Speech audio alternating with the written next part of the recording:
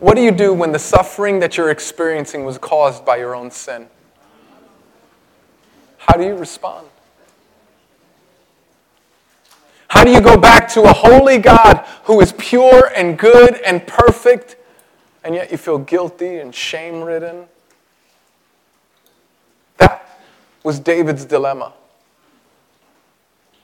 What do you do when the suffering that you've caused by your own sin,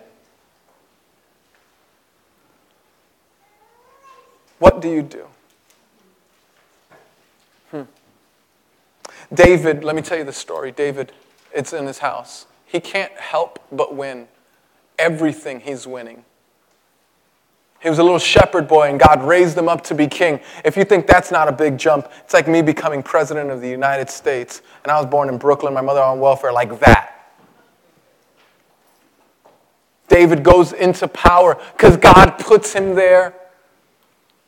And then he can't help but win victory after victory. Their little nation is becoming a superpower. Then, one day he peers over his ledge and he sees just his flavor. Ever happened to you? He saw just his flavor. I don't know what your flavor is, but David saw his. Your flavor could be found at the bottom of a bottle. Your flavor could be binging and purging on food.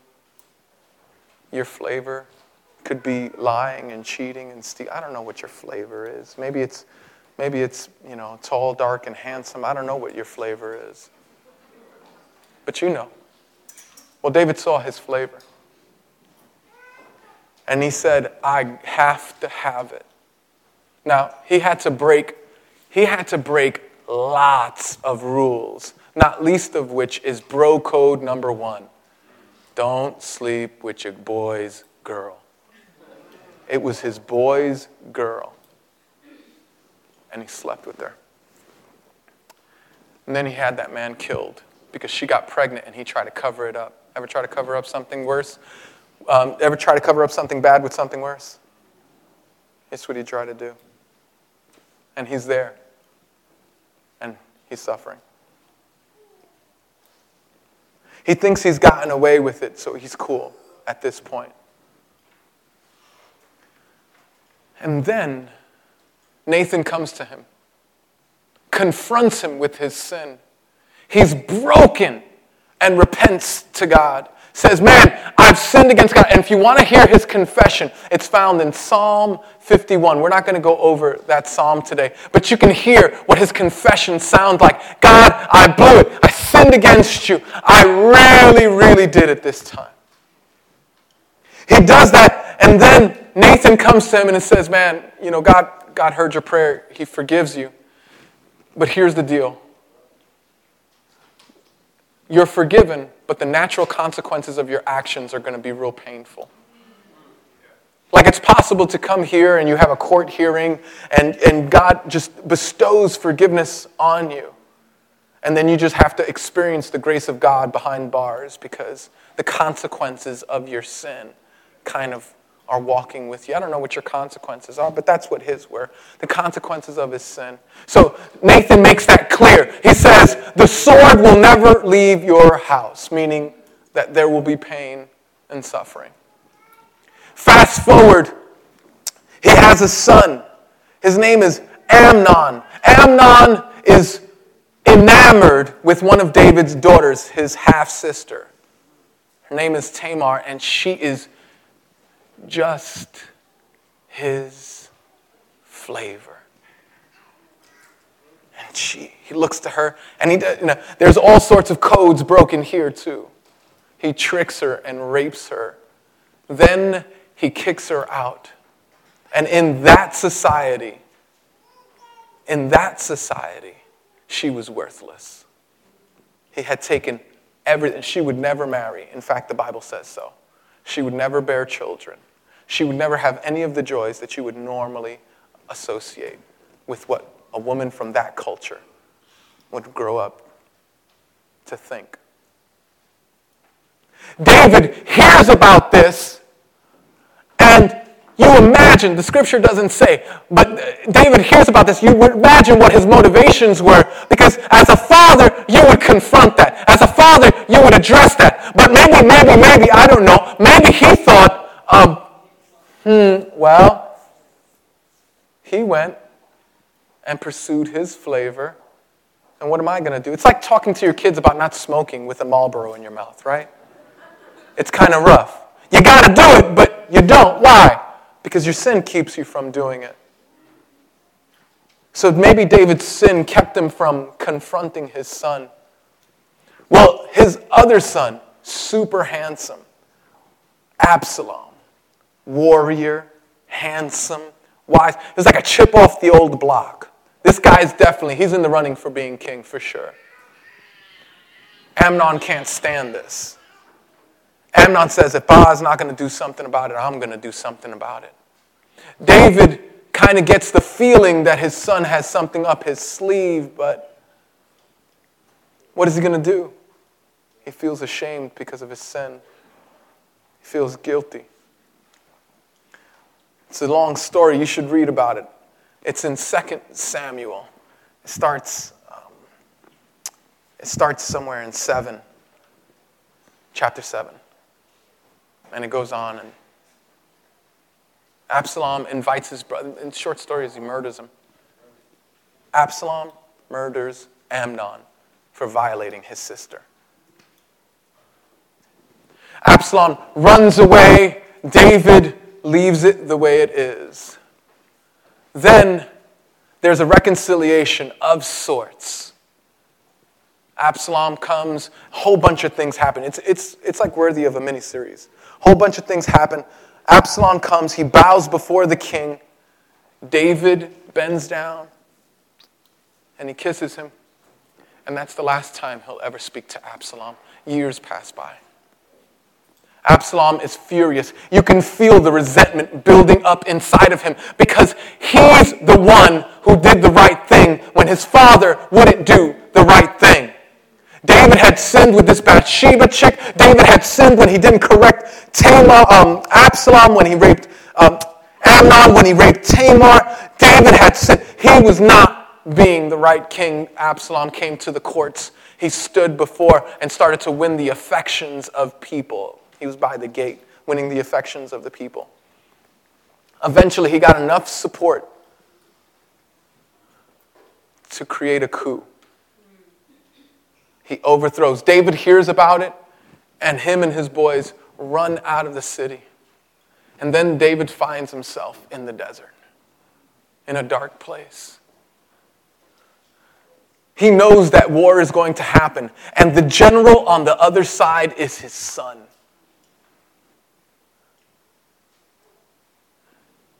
And that's where we find David. That's where we find the psalm that we're going to be looking at.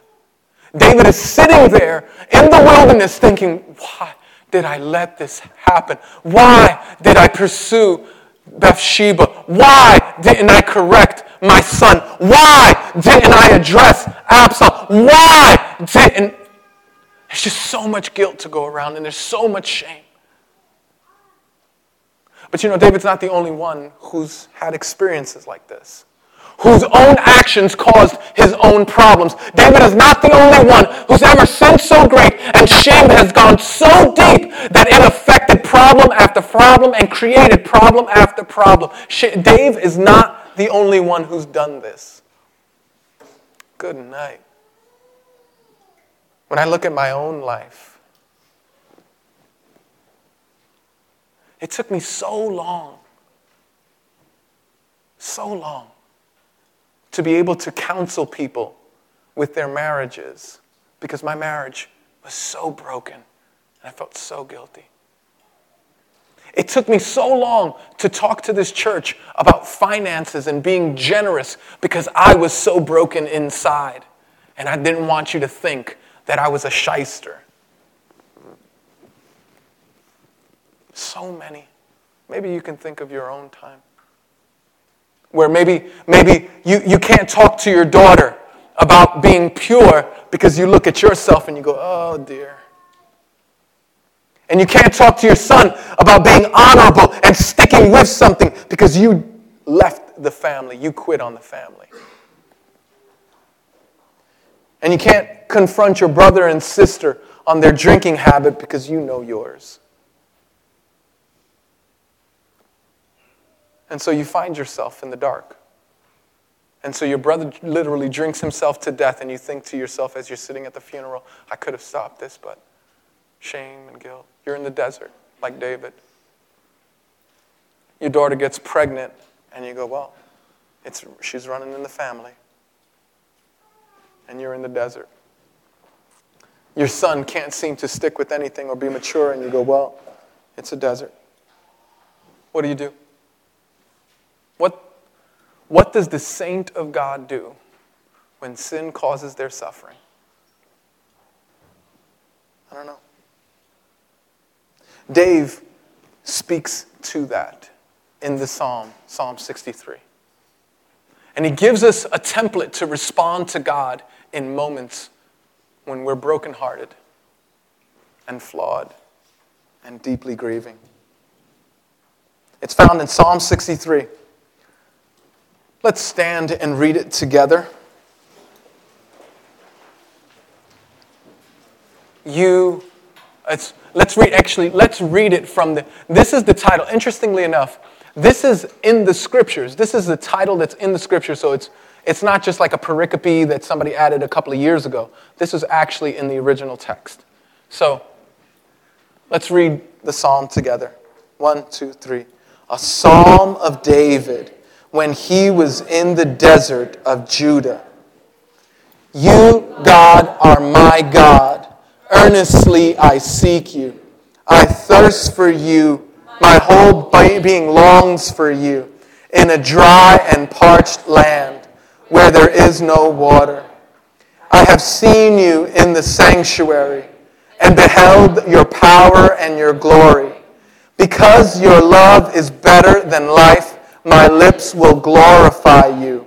I will praise you as long as I live, and in your name I will lift up my hands.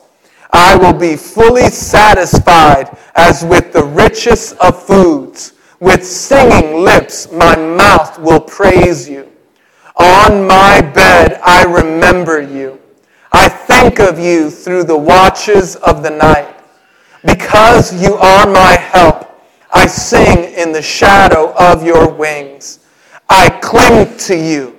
Your right hand upholds me. Those who want to kill me will be destroyed. They will go down to the depths of the earth. They will be given over to the sword and become food for jackals. But the king will rejoice in God. All who swear by God will glory in him, while the mouths of liars will be silenced. This is God's word. Please have a seat.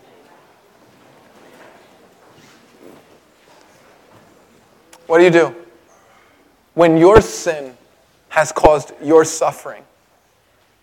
The Bible calls you and I, calls us saints, those who are in Christ. If you're not in Christ, it calls you something else. The Bible calls those who are in Christ, those who come to Jesus knowing they're guilty, knowing that they have nothing to offer. It calls those people who ask Jesus to give salvation and kinship. It calls those people saints. Forgiveness and kinship. It calls those people saints. So what do the saints do? What do Christians do when sin has caused their suffering? Dave here, I think, gives us at least 4 ways to respond to suffering. And the big idea for today is that the saints respond to suffering with worship. You go, but wait, I don't feel like worshiping. God will never receive me. No, you don't understand. We come to Jesus on the basis of Jesus. It's what we just sung. Here in the power of Christ, I stand. In other words, I don't come because I'm a righteous preacher or because I'm a good father or because I'm a kind son. I come to Jesus because I recognize that I am the lowest of the low and that if he does not extend an olive branch to me, I am done for. No good wives in this room. No good husbands. No good sons, no good daughters. Only sinners relying on the mercy of God for salvation. So then, how does the saints respond to suffering with worship? Now, I just told you a series of sins that Dave committed. And King David is going to come back, and what he's going to do is he's going to express something that we should know. That God, no matter how far we've gone, God is ready to receive us. God is ready to forgive. God is willing and pursuing us. And that our joy is not found in trying to figure out how else we're going to get through this suffering, but rather in surrendering to God and accepting what he allows. A psalm of David when he was in the desert of Judah. That was the experience that I was just talking about. David is in the desert right now. He is experiencing his beautiful, beautiful son is looking to kill him. And he's got an army to do it. And so no matter how this goes, David loses. Because he's got his own army. And so what is he going to do? He's going to ask his brothers to kill their brothers. This just ends badly. This can't end well. And David, in the midst of that, in the pressure of that, in the pain of that, David goes before God and he says this. This is the first line. It's so powerful. He says, "You, God, are my God." He doesn't start with, "God, where are you?" It doesn't start with, "Well, God, you know, I messed up real bad. If you could, get me out of this one." He goes, no. He starts on the basis of who God is. God, you are my God. You are my God. And by the way, I'm yours. You have not left me.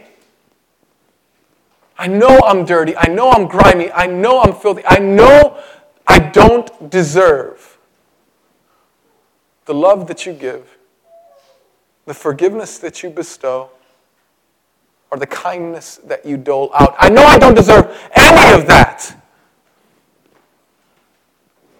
Don't you forget, you're my God. Earnestly I seek you. I thirst for you. My whole being longs for you in a dry and parched land where there is no water. And boy, isn't that appropriate? Because he's got a whole army thirsting for water. And he's saying this, listen, we need more than just satisfying our physical needs. Yep. There's a real problem here. We actually need water. But more than we need physical water, we need you to satisfy our longing and our thirst. We need you. Because everything else that we pursue, every other course that we take, everything that we do will only add to our suffering. David's going to feel this for the rest of his life. This is not a kind of suffering that goes away from one day to the next. This is serious. David first responds with worship, and then he's going to let the worship overflow. He's going to let it overflow into everything. So, how do the saints respond to suffering? The saints respond to suffering with worship. Let me tell you 4 ways that David instructs us to worship. If you're taking notes, I would write this down. 4 ways to respond to my sin in suffering by worship. 4 ways to grow from sin and suffering to worship. First, we see that David reminds himself. And so you could put down recollection. Did I say recollection? I'm sorry. Yeah, that is, I'm right. That was my fault. I'm sorry, Liz, that's my fault. It's recollection. see it in verse 2 and in verse 6. Do you see it there? I have been in the sanctuary. I have seen you in the sanctuary, and behold your power and your glory. And look at verse 6. On my bed I remember you. I think of you through the watches of the night. See, when we're in that dark place, when it's like a desert, when we're feeling the pain of our own sin, the first thing we need to do, here's what we actually do. What we wind up doing is recollecting our sin. We recollect our sin. When we recollect our sin, we rehearse it. Shame builds. Anybody else with me on this? Shame builds. You feel terrible. So what happens, right? This is how it works out in like church world, right? So what happens is that you sin against God, and then you remind yourself, and you feel ashamed, so you don't pursue God. And then you remind yourself of what you've done, and so you feel more shame, so you don't pursue God. And you do this for some of you, that pattern started when you were 18, and you're in your 40s and just coming back to Christ, because you divorce yourself from the very one who can give you hope. Don't recall your sin so much as you recall your Savior. See, I need to rehearse this in my soul. I need to remember this in my heart. Is anybody else warm in here, by the way? Yeah, just maybe one or two of you? Hey, anybody, can we turn on the air conditioners? All right. Okay, thanks. Because I'm up here and I'm sweating. I'm thinking I'm doing a good job, but I'm looking at your eyes and it's like, okay, I'm about ready to go. I know, I understand. Me too. I'm warm. Where was I? Recollection. So listen to me.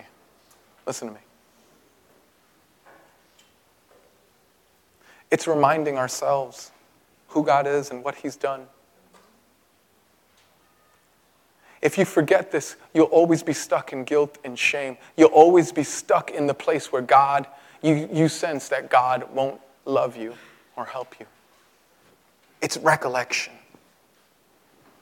We remind ourselves. That's what David did. On my bed, I remember you. Let me tell you what that looks like for the Christian. What that looks like for me is, you know what? When Satan reminds me of what a bad father I've been, or what a bad husband I've been, or what a bad pastor I've been, I go, you know what? It's true, and it's worse than you say. Because there's a lot more ugliness in my heart. But there was one who died on the cross for the very ugly sins that I right now declare. I remind myself that there was one who bled and died for those very sins. I remind myself that those sins are not my identity, that my Savior's death on the cross is what defines me. I remind myself of all that Jesus has done. He's come from heaven. He's come to earth to live the life that I should have lived, but I did not. And die the death that I deserve, the punishment that I deserve. He took on himself while giving me the honor that he deserves. So he did this great exchange. It's amazing. I receive Jesus' honor, something I don't deserve. And he receives the punishment for my sin, something that he does not deserve. Got to recall that. Beloved, if you forget that, you'll go to despair. If you ignore that, you won't remember the goodness of the gospel. It's what we do here. What we do when we come together is we're reminded about it. We're reminded in music. We're reminded in the scriptures. We're reminded in the sermon. Every week we need to be reminded together that it is Christ. It's in Christ alone that we stand. It's in Christ alone that we live. Did you think you were more righteous before you acted on that sin? Because there's like 10,000 other sins that you could remember and feel bad about because you're divorced from them through time. You just feel bad about this one sin. But let me tell you something. There's 10 million sins that you've been forgiven for. So attribute the gospel to your sin. Attribute it to your life. Let it wash over you. The problem is that we're so stuck on this American form of Christianity where we got to be good to get God, and that is just not true. Listen, you don't have to be good to get God. In fact, the good don't get God. Because the good still think they're good. The only people who get God are the people who go to him and say, I'm pretty good. Here's the good news. You are sitting in a room full of sinners. And that's fantastic news. So I don't have to fake it with you. I don't have to lie to you. I don't have to pretend to be a better man than I'm not. I'm the worst person in the room. But I'm telling you, Jesus loves me like I'm good bread, man. I'm telling you. And he does to you too if you're in Christ. But you got to remember that. It's hard to remember that when you're feeling the consequence of your sin. It's hard to remember that when you're doing year 3 on a 7-year bid. It's hard to remember that when you're experiencing the consequences of the thing that you feel shame about. But the first thing you're going to have to do if you're going to break into worship, if worship is in fact the solution to our suffering from our sin, we're going to have to recollect. So recollection. Secondly, valuation. This is important. You see that in verse 3? Valuation. In other words, value. You're going to bestow a level of honor to it. It's valuation. Verse 3 says this. Because your love is better than life, my lips will glorify you. Do you see that? Because David esteems God's love better than anything else. You know, when I'm in the desert moment of my life, you know what I do? I go, I just want to die. And David says instead, your love is better than life. Your love is, I don't know how this is going to turn out. I don't know how this is going to end. I'm not sure what's going to happen tomorrow. But I want you to know, no matter how this thing goes down, you are the most valuable thing to me. Rehearse that in your heart. Your heart has to have value. Because here's the deal. Okay, so let me see if I can express this in a way that makes sense. So say, for instance, I get a call today, and somebody says, hey, you had an uncle. He lives in Puerto Rico. He was the last rich guy on the island. He'd have to be at this point, right? Puerto Rico's going through an issues. But he left you $20 million. He left you $20 million. All you got to do is come to Puerto Rico within the next week and just pick it up. Well, the first thing that I do is cancel whatever appointment I got for the next week, right? The second thing I do is I drive my car to, you know where the parking thing is, right? I give the guy the keys. I go, keep the car. That's my tip. Keep the car. It's yours. And he'll go, that's not a very good tip. I go, I don't care. I'm not coming back for this. Why? Because it doesn't matter. It's not my value anymore. Then I go, and let's say as I'm going there, all sorts of things happen. I get a plane layover. I have to stay in the airport. Let's say the taxi doesn't come to pick me up, so I have to walk like 10 miles to the other side of the island to collect my $15 million check. Do you think that I have, you know what I would do? I was like, oh my gosh, the cab didn't show up. This is a lovely day on a sunny beach to walk to get $15 million. You know why? Because my value is in what is ahead of me. My value is in what lies before me. My value is not in my present circumstances. Come. When God is our value, when our Savior is our value, then we can go through all sorts of things throughout this life, even if we ourselves call them, because we consider God as more valuable. Because we consider God as more wonderful than the pain. Like, is the pain that I'm going through right now great? Yes. Am I belittling that pain? Listen, the world will have you do one of two things. One is ignore your pain. Come on, man, it's not really that bad. Don't worry, you ain't got it bad as like kids in Africa, right? Like it's not that bad. And so there's one to ignore the pain. And then there's another philosophy where that's all you got to look at. That's all you got is this pain and this suffering and this difficulty and this heartache. And that's all you do. And you just harbor and harp on that. Oh, man. In the gospel, we go, the pain is real, but the suffering that I'm going through, the circumstances of my life, the things that I own, that's not where my value is. My value is in Christ, the one who valued me, the one who died for me. When we find that, now watch this. If that's true, then nothing can shake you. You are unshakable. You know why? Because you could take my car. You could take my kids. You can take my wife. You can take my position in this church, but you can't take my Jesus. And if Jesus is my greatest value, then I can get sick and be near death and still have joy in my heart. I could be dying of a sexually transmitted disease because of my own sin. And my value is in Christ. I am unshakable at that point. You could destroy my finances. You could do whatever. Because when you have something that you value at the highest level, every other lesser value doesn't matter. So you gotta value God. So the first is recollection. The next is valuation. The third way we worship or grow in worship is expression. This is important. Expression. Verses 4, and we can jump to verse 7 too, because they both say that. I will praise, look at verse 4. I will praise you as long as I live, and in your name I will lift up my hands. Verse 7. Because you are my help, I sing in the shadow of your wings. Do you see what David is doing? He's expressing, he's announcing, he's telling God how great he is. And sometimes we just need to do that. Because, good night.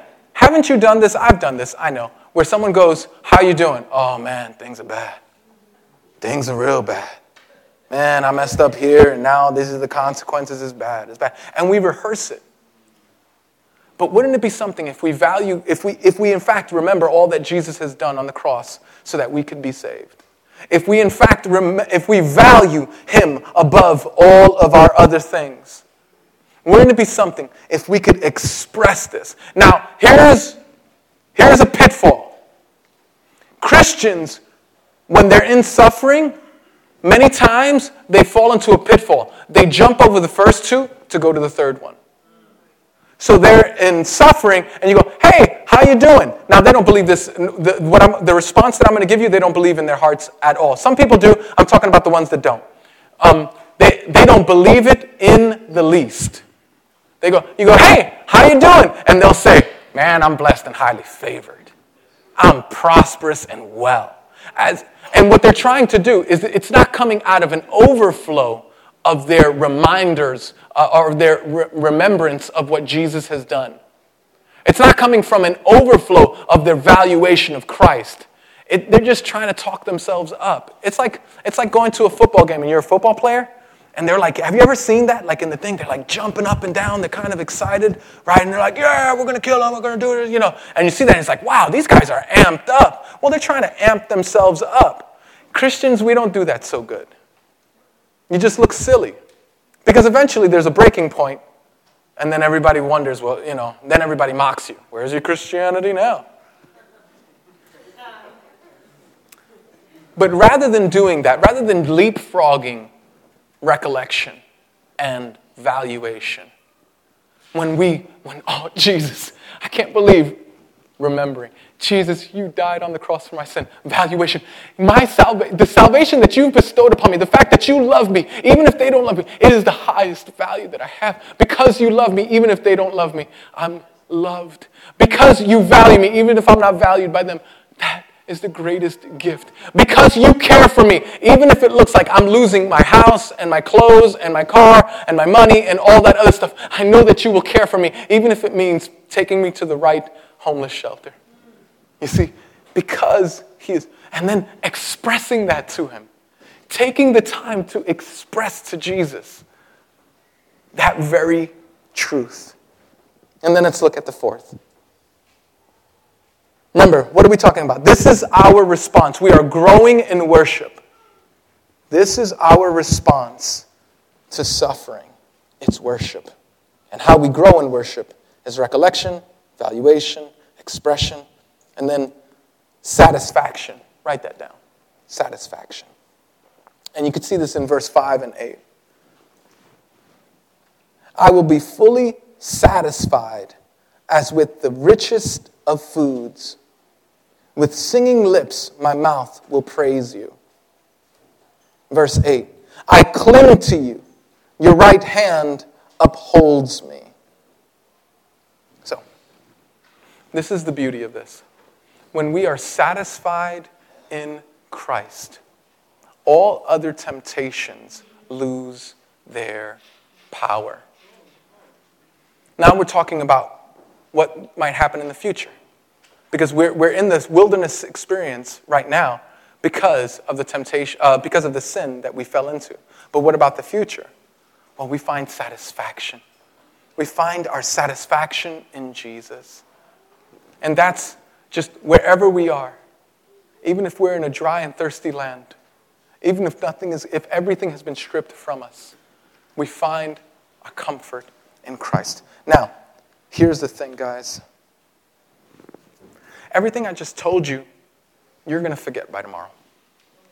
When it gets really bad, you're not going to do anything that I just told you. Neither am I. That's who we are. That's how we are. But I would beg you to be reminded of all that Jesus did. Because you see here a king in the Old Testament who was dragged into the wilderness, who was running for his life, who was paying for his own sins.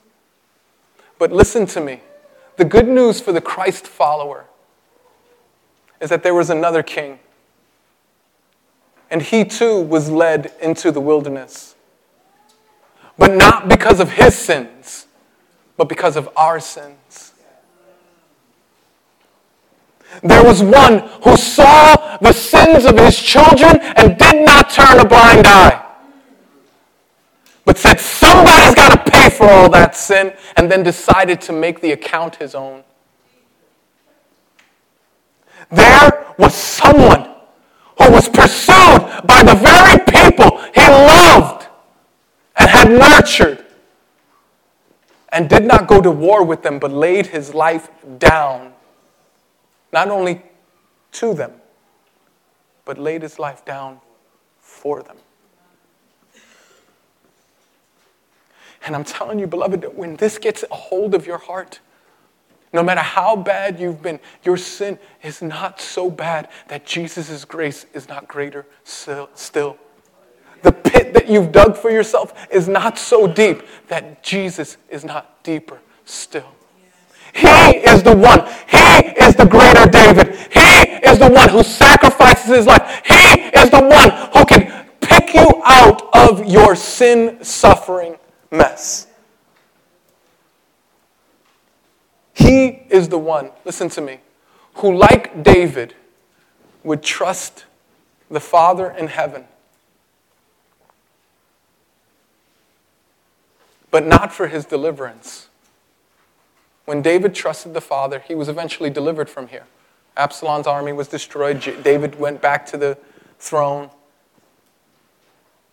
Not so with King Jesus.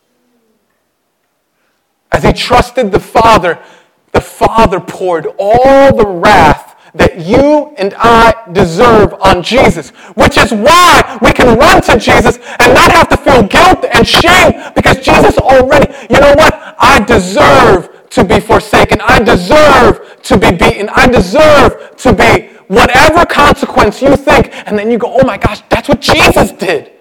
He took the pain. He took the suffering. He took the consequence that you and I deserve. That's the gospel, folks. And that's why we could say, you, God, are my God. Earnestly I seek you. I thirst for you. My whole being longs for you in a dry and parched land where there is no water.